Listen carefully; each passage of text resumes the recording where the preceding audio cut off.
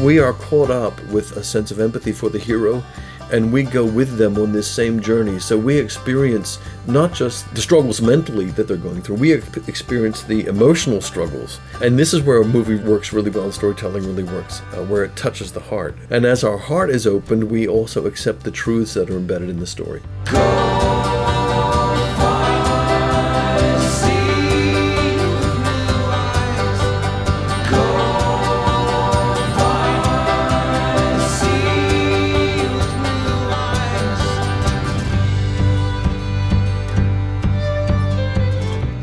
Welcome to Faith and Culture, a production of the Augustine Institute.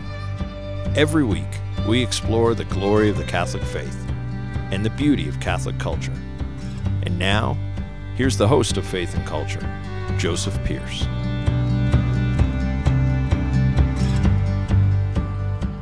Hello, I'm Joseph Pearce, and welcome to another Faith and Culture podcast with the Augustine Institute. My guest today is my good friend Father Dwight Longenecker, and today we're going to be discussing our favourite movies, or more to the point, Father Dwight's favourite movies, and I'll chime in insofar as I know much about them. Well, that's because your favourite movie is Mary Poppins, right? Well, you let my secret out. You let my secret out, Father.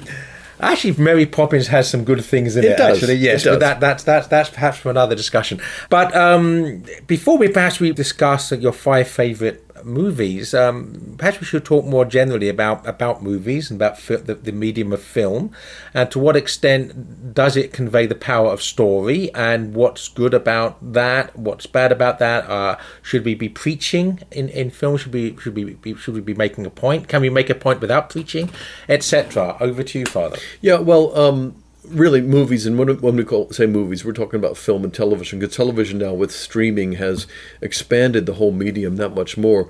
One of my sons explained about the new series on streaming where there's a storyline that follows over maybe 5 or 10 episodes, or 3 or 4 different actually sort of series that come out, that they're extending the storytelling really quite effectively.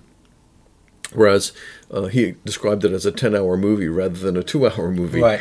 And so these new ways of storytelling are extremely powerful, and I believe they are the way we tell stories today predominantly. That for the mass audience, for the huge numbers who attend movies and watch movies on TV or in the cinema or on television, that's where the storytelling is really taking place. And I emphasize storytelling because almost every story will carry a theme of some sort, but a theme is different from a message. There's that old anecdote from Hollywood where one of the old Hollywood moguls, Sam Goldwyn or one of these people, sort of barked out through a cigar, "You want to send a message, call Wells Fargo." In other words, tell a good story, don't give me a message. Right. And when I say that, Christian screenwriters, movie makers tend to fall into the trap of saying we want to give a message here. We want to preach a sermon. And that falls flat. Not necessarily because the audience disagree with your message, but it's just not a good movie. Right. And so instead, the incarnational principle comes into effect where God tells his story through real people and real events in their lives. And of course, his great story is his own son, who is the Word made flesh. And so a story is therefore the truth embedded and enfleshed in however the story unfolds. Yeah, okay, great. Well, that having sort of discussed the art of storytelling through the medium of film, let's go on to I asked you what your 5 favourite movies were, and you've given me those. So let's begin with the first on that. A somewhat dark film, I would think, to start us off, but you may disagree. Shawshank Redemption. Yeah, it is. And this allows us to discuss for a minute about how the darker elements of our human experience are dealt with in films. Some Christians will say, oh, you can't have any violence or sexual elements or strong language or whatever. That's all terrible. And of course, when we have younger children and a younger audience, we need to be sensitive to those things. However, adults should be able to face some of the darker elements of our human condition and human experience in movies in a mature way, and understanding that unless you go down into the depths, you're not really going to grapple with the human condition and really see these things as they really are. And Shawshank Redemption is a classic movie now, and it's one where you're dealing with adultery and you're dealing with murder and you're dealing with despair, in which the main character is incarcerated for the murder of his wife, but he's innocent. And he goes through the hardships of a brutal prison regime. And there's some real nasty stuff in this movie, which is not explicit, but it's tough. Right. And I won't spoil it, but if people haven't seen it, but of course it ends in a very redemptive moment, Right. and it ends in a moment of hope, and explicitly so in the last final moments of the movie. It's a well-made movie. It's beautifully acted. It's well written. It deserves to be a great classic, and it's a perfect example too of really genuinely moral Christian themes which are embedded very deeply in the story. And the theme of the whole thing is hope, and it comes through in almost every frame of the picture. And I would say, just by way of a warning, that we are not recommending anybody to watch these films. If you're very sensitive and you have that sensibility is going to find this offensive, then be aware of that and check the movie out before you watch it. But we are, as Father Dwight says, we know that in all storytelling, whether it's in print or in movies, that sin and evil and ugliness have to be confronted. Even if we're affronted by it. And the key thing is, is this darkness and ugliness and evil celebrated? Is it seductive, or do we see it as something which is destructive? And is there an element of hope or redemption in it? And as you say, in the Shawshank Redemption, there is very much an element of hope and redemption at the end. Okay, on to your second choice in your 5 favourite movies, and you've chosen Gladiator. So what does this have the place of honour in your top 5? But again, it's an excellent piece of filmmaking. Gladiator is well written, it's well acted, it's full of great themes of courage and resilience. And what's interesting about it is that it's set in the Roman time period, and the hero is religious, but his religion is Roman paganism. He carries with him, for instance, little figurines representing his gods, and in various times in the movie he actually lights candles and it's obviously praying in the middle of all this, praying to his pagan gods. But he's a noble person, and he's a hero, and he puts his family first, and he fights for what's good and right and true in the face of tyranny and cruelty and bloodshed. And therefore, these things come together in a really wonderful piece of filmmaking. The writer, as it happens, was brought up, he's an Englishman, and he's was brought up as a Catholic, went to Downside School, and Nicholson. And the film, again, portrays a great heroism and great courage, and is worth watching for that element alone. But also in Gladiator, and again, listeners should be warned that there's violence in the film and betrayal. You see the human condition before Christianity dominates the empire. You see the pagan condition of violence and bloodshed and revenge and rivalry, and all these things brewing around in this film. But you see emerging from that this sense of courage and loyalty, which is heroic. Right, and redemptive in some way. Yeah. Well, I mean, obviously, for the first two films, Shawshank Redemption and Gladiator, certainly any Christian element within them is subsumed within the story.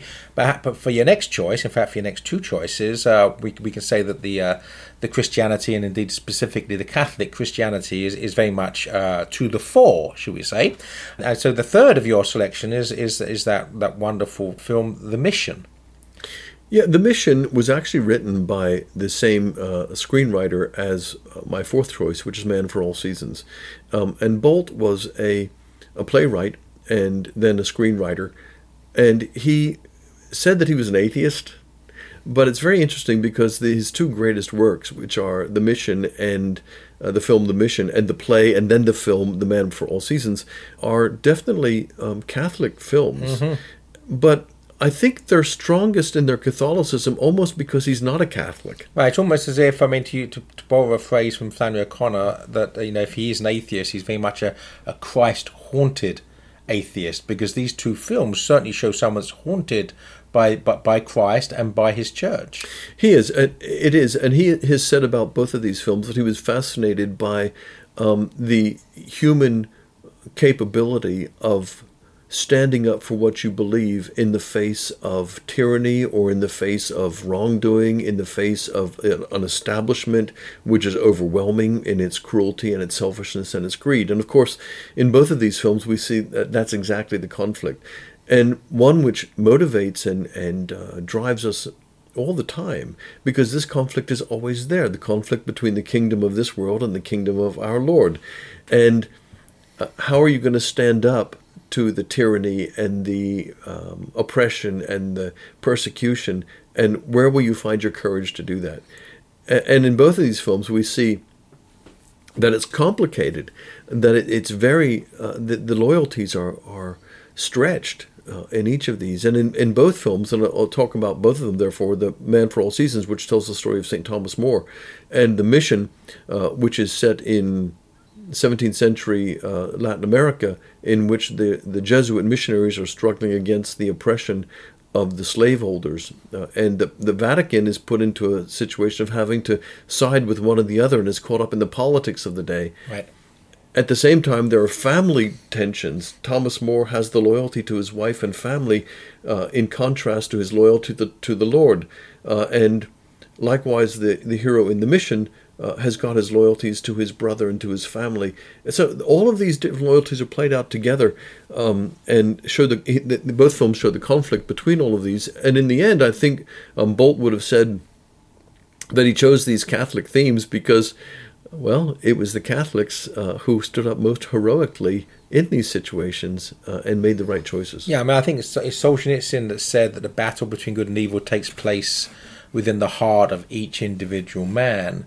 And I do think that both of those films, The Mission and Man for All Seasons, show this battle raging in the heart, or the hearts of the main protagonists. And it does. And what interests me about the chemistry of all this, of storytelling, is that we are caught up with empathy. We're caught up with a sense of empathy for the hero, and we go with them on this same journey. So we experience not just the struggles mentally that they're going through. We experience the emotional struggles. Right. And this is where a movie works really well, and storytelling really works, where it touches the heart, and where we gasp with fear and laugh with joy and weep with sorrow with the hero. And as our heart is opened, where we also accept the truths that are embedded in the story.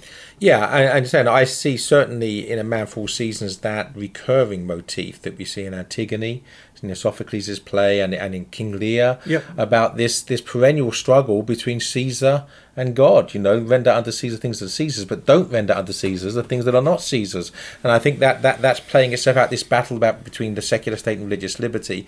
And for The Mission, I mean, I'm always reminded of of St. Matthew's Gospel, where you can't worship both Mammon and God, that you have to make that choice ultimately.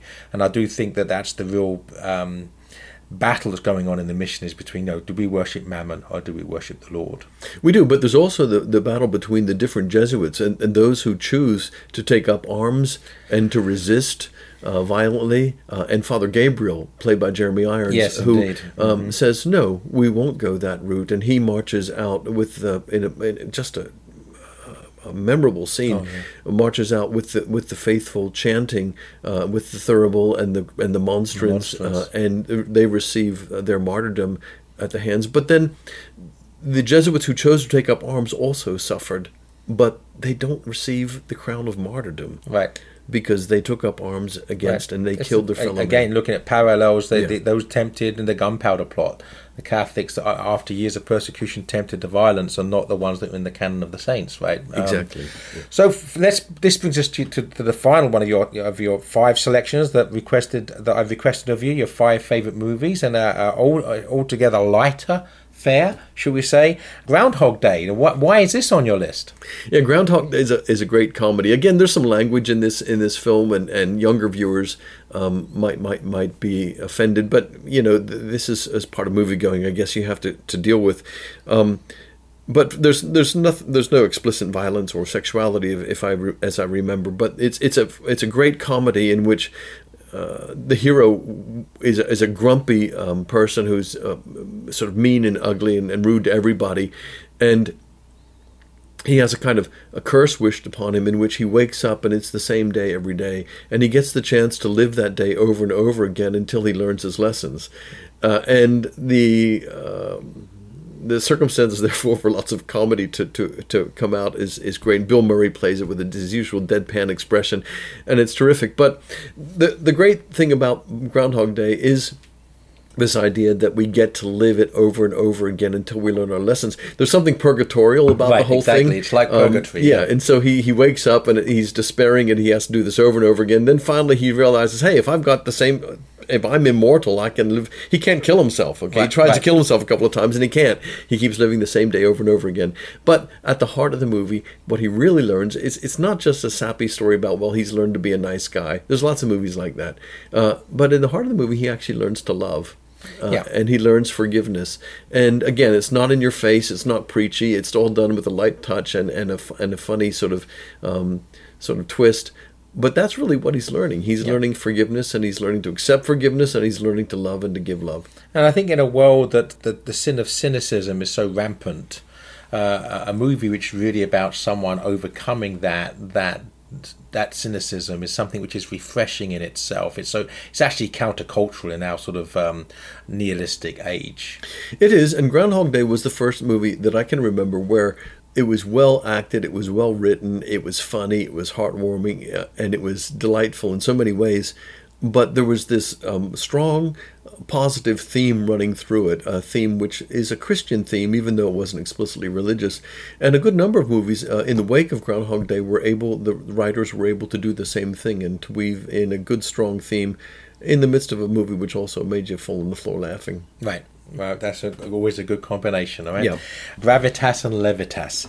And on that note, we just to quickly recap. I've been asking Father Dwight Longenecker, my guest, to be commenting on his 5 favourite movies, and he named The Shawshank Redemption, Gladiator, The Mission, Man for All Seasons, and Groundhog Day. And we've had a delightful time discussing those. Father Dwight, thanks so much again for joining me. Well, thank you. And this has been Joseph Pearce, and you've been listening to another Faith and Culture podcast from the Augustine Institute. Please do join me next time. Until then, goodbye and God bless.